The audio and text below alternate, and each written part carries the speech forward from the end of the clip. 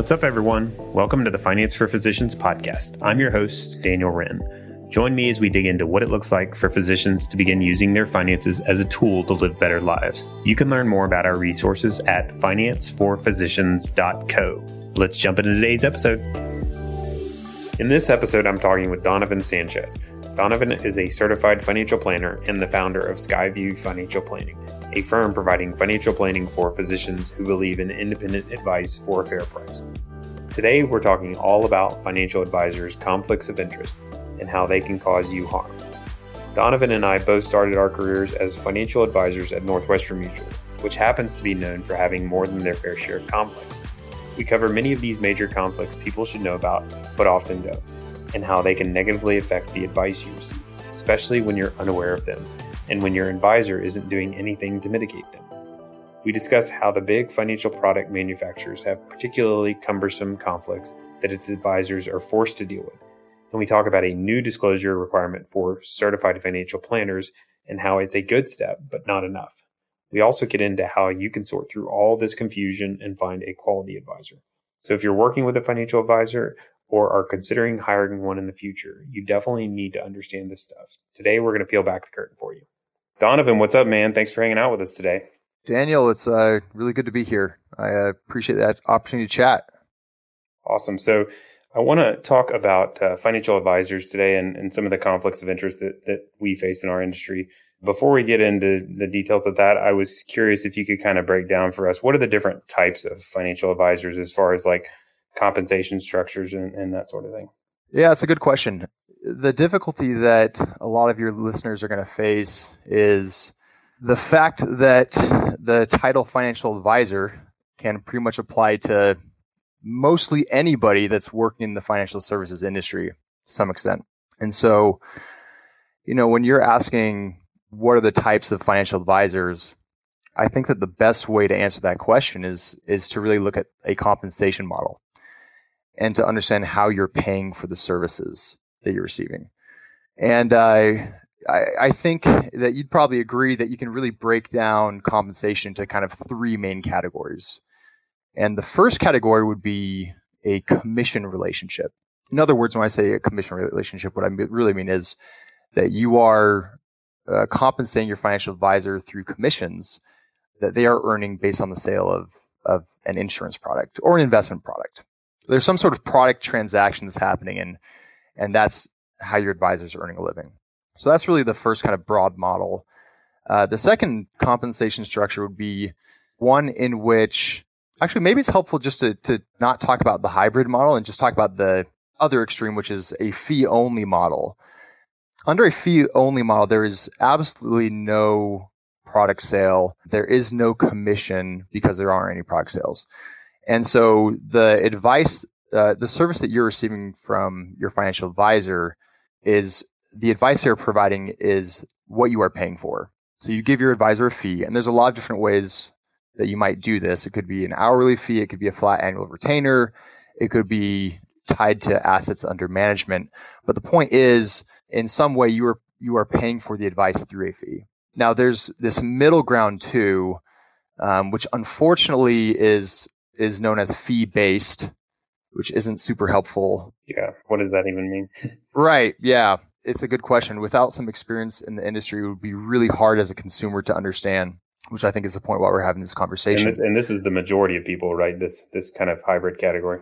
Yeah, it would be really interesting to look at the numbers. Could be. I suspect there's a whole lot of commissioned advisors. Oh, commission only? No, but I think you're probably right. I haven't seen the numbers, but I suspect that you're probably right. It probably is the middle ground, commission only, because under fee-based, you can earn commissions. Financial advisors earn commissions based off the sale of product, but they can also charge you fees. And so these could be like one-time financial planning fees, or they could be an asset under management fee or something like that. But the point is that the fee-based model is allowing for commissions as well as fees to be charged. And so I think you're probably right. Probably most advisors are in that in-between stage, but I haven't seen the numbers to be sure, but I bet you're probably right about that. That's confusing. Super confusing. And we're in the industry. I'm like, I can't imagine as a consumer trying to sort through that. I think that's part of the challenge of what we're talking about is, so the gist of it is there's a lot of different ways advisors get paid.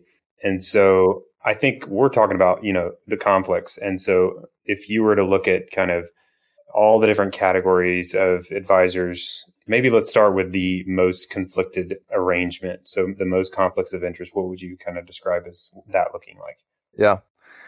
Well, I mean, I'll put it this way. So, and maybe it's helpful for me to share from experience. Like, your listeners should know that I started out in the industry with a national insurance company, Northwestern Mutual to be specific, that also does some financial planning work now. And as a new financial representative, which is the title that I came into the industry with, it didn't take long for me to become a, quote, financial advisor. But the vast majority of my compensation, certainly early on, 100% of my compensation was from commission. And so I was that commission advisor. A little bit later on in my time with Northwestern Mutual, I did earn some fees for service, but for all intents and purposes, it was almost entirely commissions. Mm-hmm. And the challenge with that is that I'm a father of 4, happily married, and at the time I think I had 3 kids. The challenge with a commission model is that if, as a financial advisor, if I am unable to sell something, then I am unable to provide for my family. Yeah, you got a lot of mouths to feed. You're correct. And even if I was just a single guy, let's just say that I was a single guy fresh out of college or something, I still want to earn a living and make a way for myself. And so under a commission model, it can be very difficult to provide advice that is completely in the client's best interest. Because at the end of the day, somewhere at some time, I need to make a sale. There has to be some sort of transaction that's going to end up providing me with some money. And so on the other end of the table as a client, you got to be aware of that.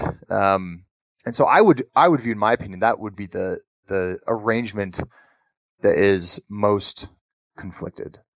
Yeah, and when you're completely relying on commissions as an advisor. Especially. But, the next arrangement that I think does reduce potentially some of the conflicts is that fee-based model. Potentially. I mean, this really just depends on how much of that advisor's revenue is he earning from fees. If he's under the fee-based model where he's earning fees and commissions. Because I think especially young financial advisors in that model, there's a possibility that they're still earning a lot of commissions. Like, that's kind of one of their primary sources of income. I suspect that over time, as they increase revenue from, let's say, investments under management, then, their need to sell decreases because they've got these somewhat more passive income streams. But it doesn't remove the conflict from the table, right, Daniel? It's still there. There's still a desire and an incentive, if you will, to sell a product, in particular ones that will earn you high commissions, which are typically the ones, and in some cases they're the ones that are worse for people. I think the way that I think the way that I would look at it certainly is that if we talk specifically about insurance products that I think you and I regularly see young physicians with a large whole life insurance policy. Yep. Or a large permanent life insurance policy. I actually just started working with an individual who has a whole life insurance policy that he's paying $22,000 a year into. Mm-hmm. And he's a young guy, 35 years old. And from a best interest, what is in the best interest for him as an individual, it's hard for me to come to the conclusion that it was in his best interest to purchase a whole life insurance policy. And so I think that's the real challenge that we're facing in our industry, is that these financial incentives, which are powerful, that we respond to as people, in my experience, they will guide the type of relationship that you're going to have with your financial advisor, which is why it's so important for you to understand how your financial advisor is getting paid. Yeah, So I have a similar background. I started at Northwestern Mutual and worked there for quite a bit longer than Donovan, and I kind of got into more of the fee stuff. But my challenge early on was I didn't even know the conflicts. I didn't understand. When I was commission only, I didn't really get it at all. I was a 22-year-old and I was just ignorant. So I kind of just was going through blindly and thought I was doing good work and whatnot. But the incentives are, like you're describing, are very impactful. And if you're a human, you're going to be affected by influences. So the commission only model, or I guess anything deriving or involving commission, at the end of the day, I think the challenge or the problem is really that's a sales engagement, right? Yeah. So if we were to kind of strip it out at its core, it's really like you're working with a salesperson and an advisor. Yeah, I think so. Let me make a comment on what you were mentioning earlier about kind of being oblivious to how the system operated. I was a little bit older than you when I transitioned to financial services. I graduated from Brigham Young University with a teaching degree, and I taught high school for a few years. And I was like, hey, maybe I should check out some other options. I love teaching, by the way, and I have tremendous respect for teachers, in particular high school teachers. It's a tough gig, though, as I think many people recognize. And so, I had virtually no experience. In fact, no experience at all in financial planning whatsoever. My experience consisted of listening to Dave Ramsey's Total Money Makeover and being like, sweet, this is great. And, following the baby steps and eventually, talking to our financial advisor, who was also a commission salesman, and saying, hey, I think this would be fun. Can I do it too? And he was like, yeah, sure. Here's a few companies. And that's how I landed my job. It's worth your listeners realizing that oftentimes when a financial advisor is paid on commission, it often means that a lot of their training is actually in sales. Hence the salesperson role. Yeah, exactly what you're saying about, this sometimes dual sales / advisor, these two hats that they, somehow balance between or, put on, take off. My training consisted a whole lot of sales, and it was really frustrating because I think most people, even if they are joining a company that's, paying primarily commissions or only commissions, they may feel, as I did, that, I was going to be a financial advisor. And so there'd be some training that would come into that. I happen to have a good manager at Northwestern Mutual who did emphasize teaching us how to be financial, do financial planning. But there was just the bulk of the focus overall and the rewards and and how you were recognized for achievements was based on product sales, new clients, instead of a holistic plan. Yeah, I mean, it's gotta be. That's what it is. That's part of the issue. Is a product distribution company, a manufacturer of products, is employing people to distribute its products or sell its products. And so naturally they're going to put the bulk of their efforts in. If they're going to teach them anything, it's going to be how to sell them better. Wouldn't that be great if, people, as they're researching companies that they were going to partner with, if they just did a quick search and looked into if the firm that is employing their advisor sells product, that's huge. If they just look into and see if there's any sort of proprietary product, people should be aware that there's a good chance that the advisor they work with is going to be commissioned to sell that. They're a means of distribution. And as we're talking, that creates some challenges. But what consumers out there are aware of that as they're getting a phone call from someone saying that, hey, I worked with your buddy Bill and he said that I should reach out. And how many people are going to think about that? I think probably very few, if any at all. That's the other thing might be helpful to point out. Okay, so Donovan and I think, have a similar marketing approach now. I would think it's relatively, I guess, put out good information and education to help people, like this podcast, to help people understand how we do things and give them good content that they would need either way. And then people will come to us eventually, seek out our services and that kind of thing. completely opposite marketing approach in more of the commission world is it's very proactive and aggressive. So you are going to hear from the advisor first. Typically, you're not reaching out to the advisor's reaching out to you. It's typically like, I worked with your buddy so-and-so, and he said you're a good guy, and I ought to talk to you, and you might benefit from working with me. I could, I got my old language still down, but so, you're going to get solicited. So when that is happening, that kind of is the first hint that it's probably a sales organization as opposed to an advice organization, right? Yeah. So Daniel and I had this like little smile that we exchanged as he was going through the language that he was using, because one of the things that was so apparent when I was working as a commissioned financial advisor was that the focus was heavy on the language to use, this quote unquote right language to use when working with people, whether it was to schedule a meeting or if it was to offer the particular product.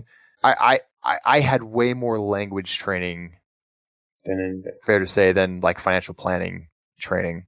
And the key point about the language, you could argue that's a good way to market your business, but I think it became an issue from an advice quality standpoint when if you have language that's the same for every single person, that in itself is a problem because not everybody's the same.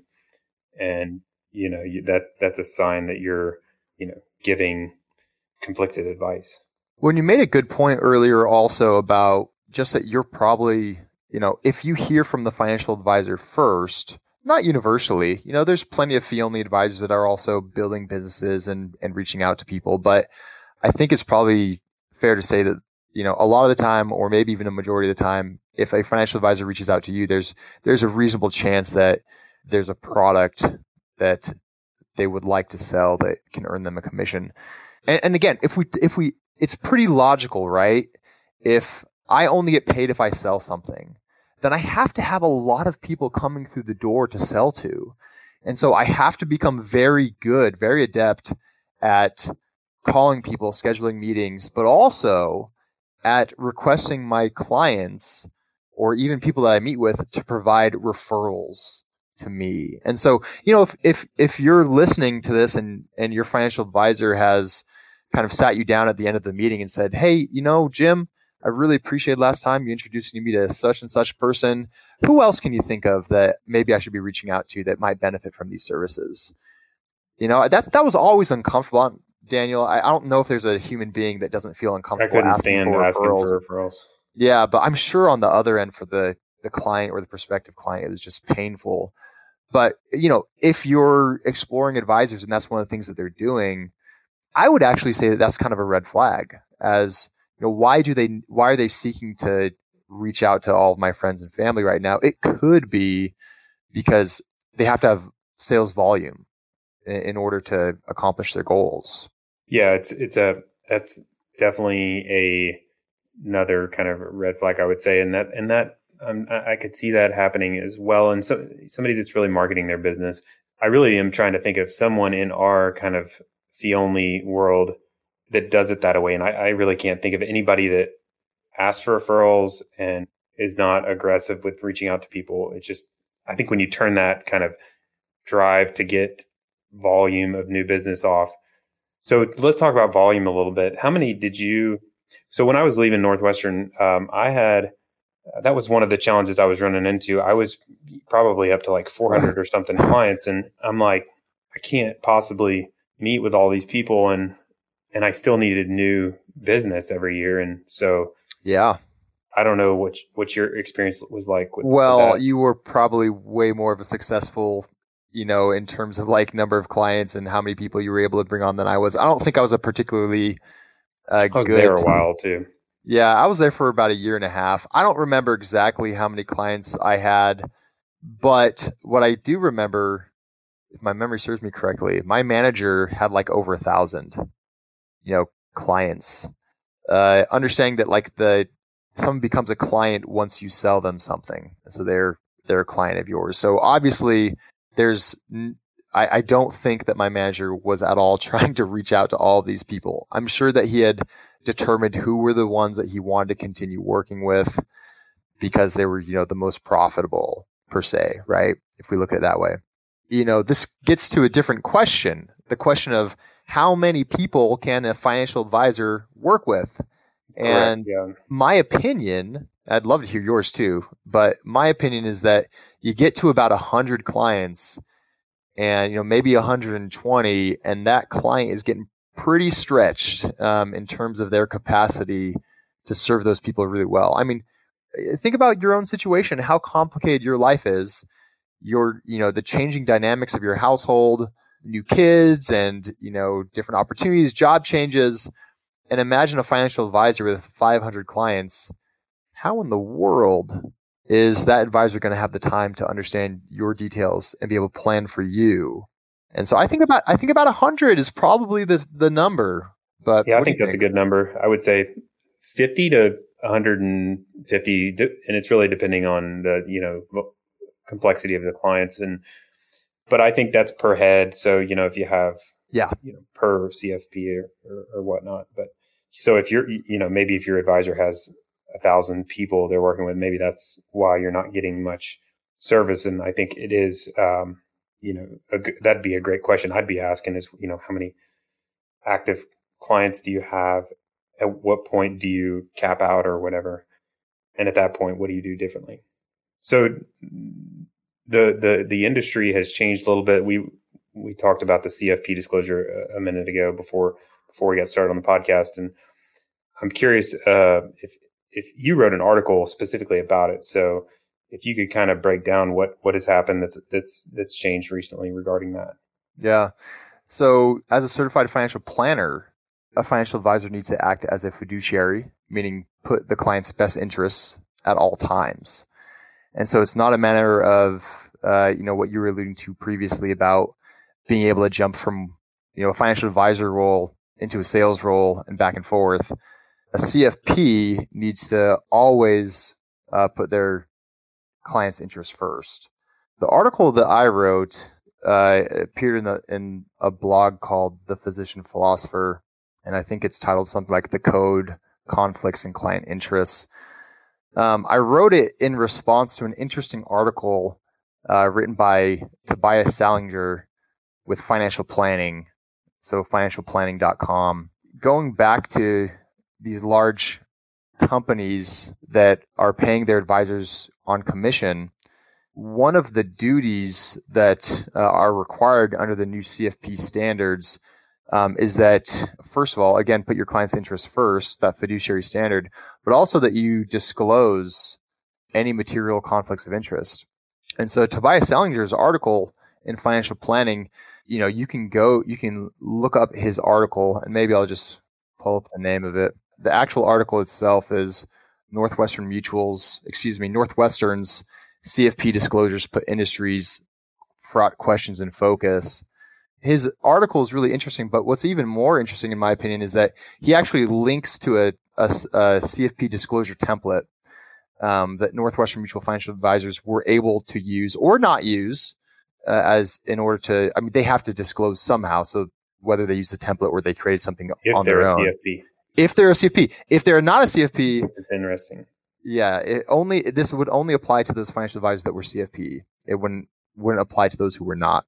So that's another just side point. That's concerning, CFP isn't it? Standard is a little bit. I mean, I don't know what to think of that. I mean, maybe you should at minimum be working with a CFP, and I think it's a step in the right direction. So what do you get with a CFP?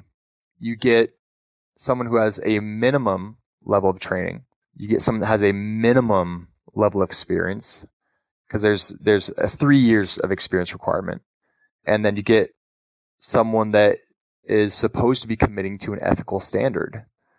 And so I think that's a great step in the right direction, but I don't think that it is going to remove bias and conflicts if there's a material conflict, which again, I mean, the interesting about that article is looking at Northwestern Mutual's the disclosure document itself and reading through it, which I would invite your listeners to do.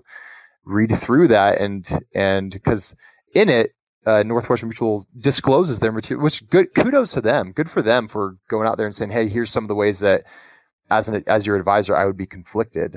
In reading through the document, the client or prospective client, I think it would really give them, make them pause and consider whether they want to work with a financial advisor that has to deal with those conflicts, because there's so many financial advisors that don't have to deal with those conflicts. So given the choice between working with a financial advisor who has some pretty significant material conflicts of interest coming from a requirement to sell proprietary products, and working with a financial advisor who you are paying fees, you are paying them just for their advice. There's no transaction that has to happen for them to get paid.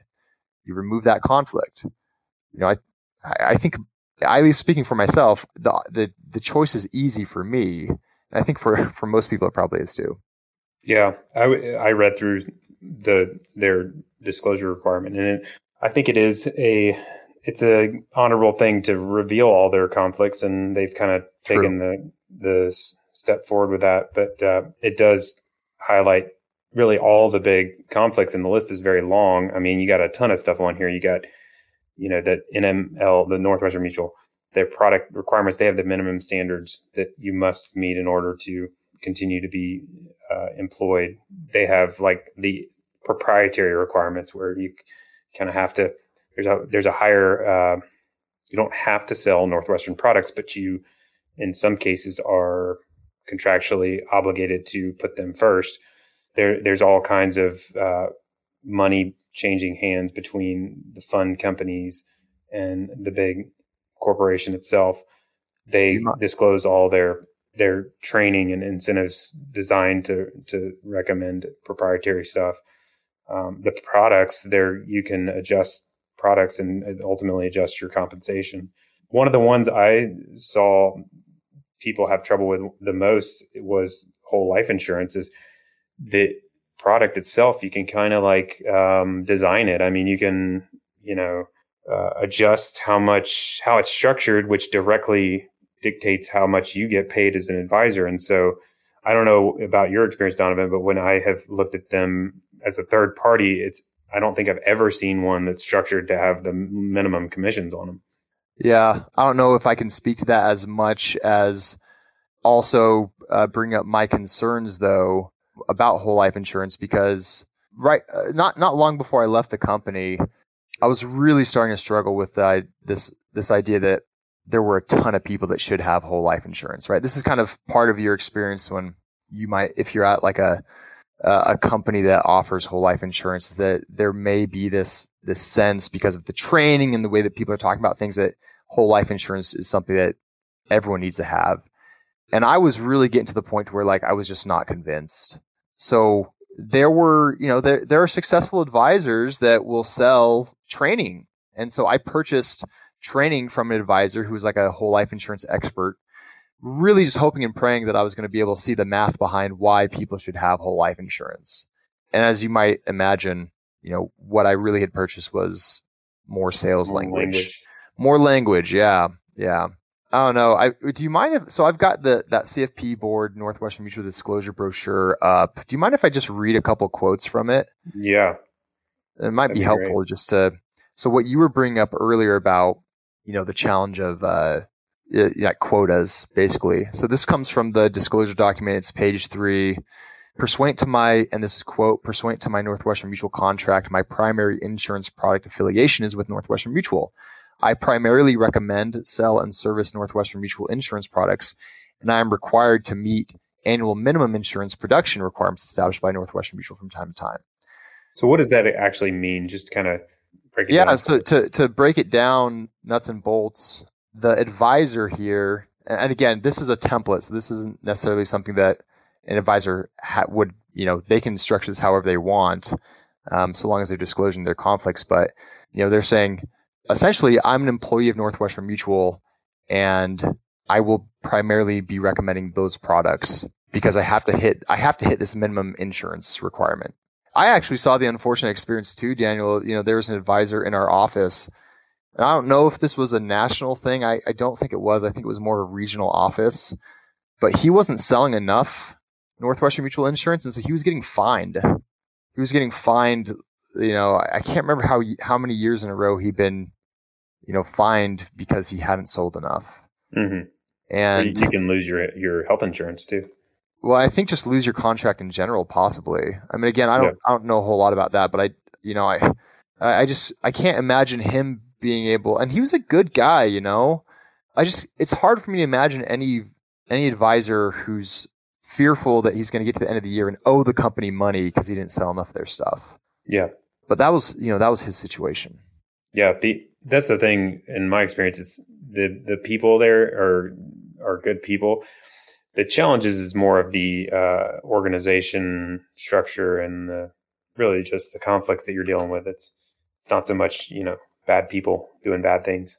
No, not at all. And I think that is a dangerous thing that sometimes gets out there on, various blogs and things like that. Like, the notion that these financial advisors are evil or bad.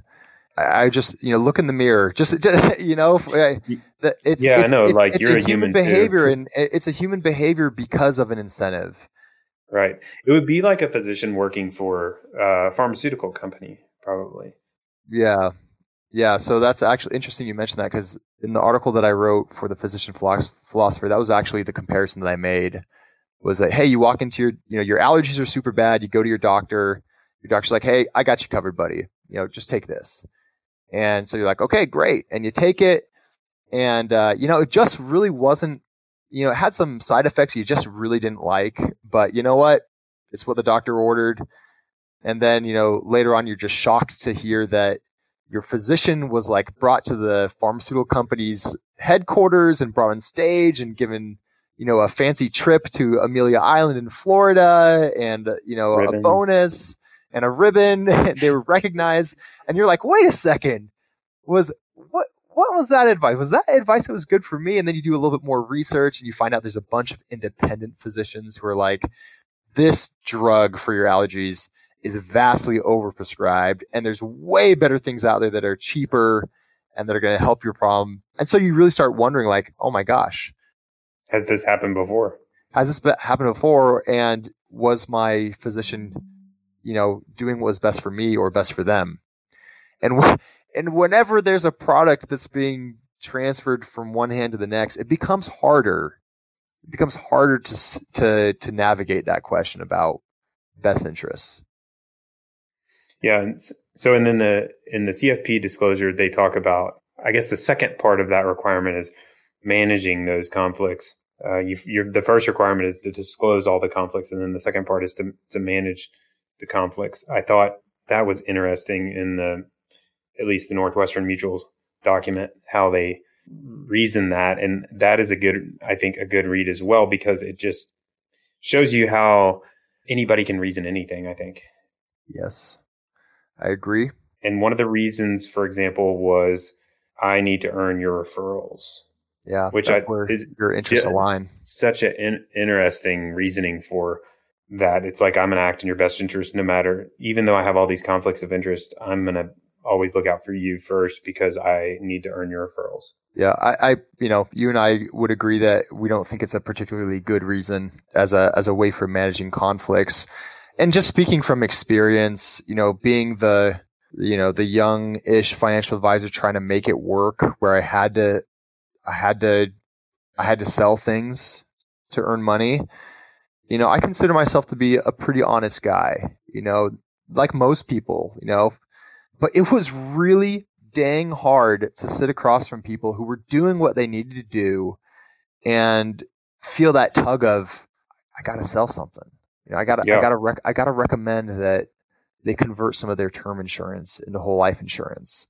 Yeah, and then you would go down the hallway and ask for advice from another experienced colleague, and they're going to give you some explanation about how it is the best. And then you talk to another person, and then they reconfirm that. And I mean, you might even do your homework, and it's like all the stuff around you kind of reinforces that decision that you're not sure about. And it tends to push you subconsciously towards selling the product, essentially. Well, I think that people do become very good at justifying their behavior, if they have to. And we see this in a lot of different things. And I don't know if you observe this at your office But one of the things that really troubled me as I was looking around was that there were not that many seasoned advisors, but there were tons of advisors that were getting recruited. And so there's a lot of advisors coming through the door that wouldn't last for very long. And, there were only a few that actually made it, quote unquote, made it. And that was concerning to me. And again, I think, it goes back to the unfortunate aspect of an advisor who's only paid by commission. Mm-hmm. And how many people can go that long without having some sort of stable income stream? And I think it just becomes challenging for advisors to learn how to become good advisors if they don't have the space and stability to do that. Because, I think a lot of them are they're forced to learn how to sell so they can create stability. And, I think the orders should certainly be reversed. You should become a really great financial advisor. And actually, you should remove just the sales part altogether would be the ideal. But you got to become a good financial advisor before you're giving advice. And I think most people that are entering the world of commissioned financial advisor, they would like to become a good financial advisor first, and they're initially really discouraged by the fact that they're not really learning how to become a financial advisor, but then they just have to make it work because there they are. So what do you think is the ideal way to look for a quality advisor? Do you think compensation method is top of the list? Is that one of the things? What are your thoughts on compensation and searching for someone? Yeah. I mean, I think the first thing is reach out to the financial advisor. Be cautious if the financial advisor is the first one to reach out to you. I guess where I stand today, after having thought about this a lot, if I were a consumer looking to work with a financial advisor, I think the most important thing I would be looking at is compensation. Mm-hmm. I would want to know how they're getting paid, because I really do believe that compensation model is going to tell you more about the relationship that you're going to have with that advisor than any other thing. And again, the brief recap would be, if you're working with the commission advisor, don't be surprised if there's an emphasis on products and transaction, the need to place the product. Hey, you should purchase this because of these reasons. Mm-hmm. If you're working with a fee-based advisor, again, don't be surprised because fee-based includes commissions. Let's remember that. The title's confusing. Fee-based still includes commissions. So that's still going to be a factor. Mm-hmm. What else would you say is good to look for if, outside of compensation? Yeah, I do think that someone having the CFP marks is key, as has been mentioned. I think it provides a minimum level of education and experience and a commitment to some ethical standards. But other than that, I really think that you need to examine what you want as a consumer. Mm-hmm. What are you looking for in the advisor? Are you a physician? Daniel, I know that you primarily work with physicians. And so I think it makes a lot of sense to work with a firm that knows a lot about people like you. They've probably seen your situation a few times, which is super helpful. If you go to a financial planning firm that's a generalist firm, you may find that there are certain things that they aren't aware of, especially in light of how many physicians have student loans and the complexities around those. It makes sense to have a advisor that knows a little bit about physicians and their student loan issues. But I guess a little bit further into this, kind of tying back compensation again, though, are you a do-it-yourselfer and you're just looking for someone to, dot the I's and cross the T's? Because you probably want to find a project advisor or an hourly advisor. And if you're looking for more ongoing relationship where they're doing financial planning, maybe a monthly subscription model works. Or if there's financial planning and investment management, maybe a flat retainer that, isn't going to increase or decrease based on the assets, but it's just this flat fee. So it really, you really got to, from a consumer standpoint, look at those things. But, I think if you are able to determine how they're paid, if you find someone with the minimum level of training experience, which would be the CFP, is a good, barometer for that. And then also finding a firm that knows your issues because they're working with people like you. Those are things that I think would be really helpful. What if somebody just doesn't really know what they want? They're not sure if they or can handle doing it themselves, or even if they want to do it themselves, or they just have no idea. They don't know where to start. It's a good question. It seems like if you go online and you read, financial planning blogs, in particular for physicians, it seems like there's this big push like, hey, you should do this on your own. You can do this on your own. I don't think there's anything wrong at all with doing it on your own. Just make sure that it's your hobby, what you really want to do, spend a lot of time on. I think there's a lot of people like that. If you find yourself not knowing if that's you or not, I still think it makes sense to seek out the guidance of a financial advisor. I don't know how your firm is set up, Daniel, but I suspect that if someone works with you, they're not really under any commitment for like how long they work with you, or like I'm sure there's no fees if they decided to leave. Yeah, they can bounce anytime. It's not. Yeah, so you might find that, hey, it makes sense to work with someone. I don't know if I want ongoing help forever, but for the time being, it makes sense. And so I think it still makes it. I think outsourcing this part of life can create better clarity and give you more space to focus on things that you care about. If at a future date you're like, man, I really want to do this on my own, then do it on your own. No problem. Yeah, I think that there's a kind of a DIY. I don't know if I would call it a movement, but a DIY emphasis. And I think part of that is our industry is to blame because, when I say that when I'm talking about this, I'm talking about like the online world, like the, financial blogs and that kind of thing. The financial world, our financial industry has not been very transparent and has very expensive hidden pricing. And so naturally, I think generally it's good advice to say maybe you ought to not work with those kind of people and do it yourself. But in my experience, I think the majority of people could do it themselves, but it's more a matter of, do they want to do it themselves? Yeah.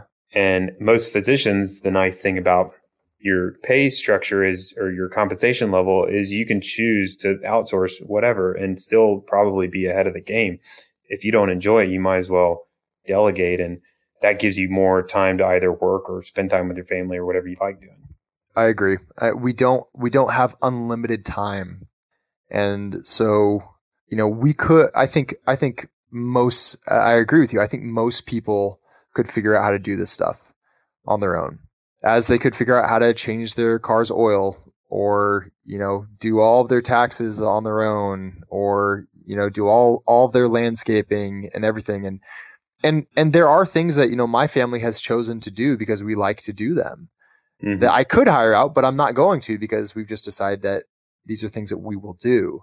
But maybe there's if you're reading some blogs, you might feeling like a little guilty maybe if you reach out and get help, but I don't think that you should. I think it's really reasonable. And I think that, I think a lot of people would benefit from being able to focus on those things that they derive greater satisfaction from, instead of things that they really don't like. And some people aren't going to like this part of life, and that's okay. There's people out there that can help. Yeah. And then on the other end of the spectrum, I come across people that are, kind of like, I just want to hand the keys over and I want you to drive completely, and I don't even want to do anything. My opinion, I think that's not reasonable for most people either. First of all, because we can't do everything. Like, I'm not going to balance your checkbook. I'm not going to, pay your bills and that sort of thing. What are your thoughts on that? Like, fully outsourcing? I don't know if it's possible to fully outsource. No, I don't think. I mean, like you were saying, right? I mean, and you got to keep a pulse on your finance. I mean, you're going to care about your money more than anybody. I think that you could enter a danger zone there too, where you've just given everything to a third party, and you really don't know what's going on. I mean, I think that hopefully there's not that many people that are out there doing. I bet there are, but I just don't think it's reasonable. I think that a good advisor makes sure that you understand, that they provide you some education for what's going on, up to the level that you're comfortable with and that you want.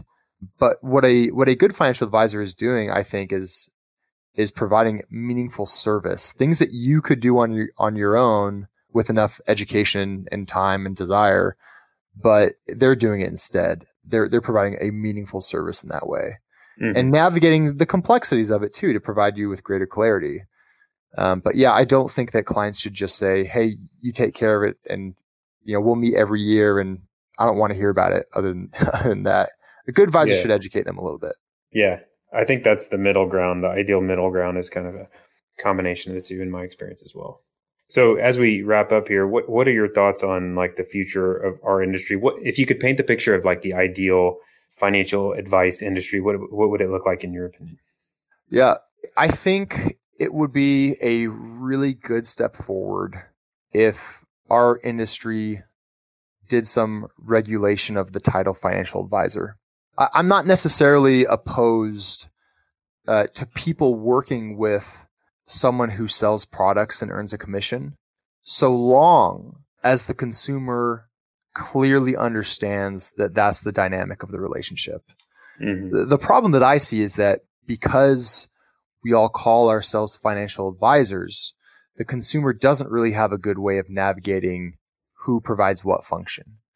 And so I'm a financial advisor. I have a flat fee only financial planning practice. My clients, my only compensation comes from a quarterly fee.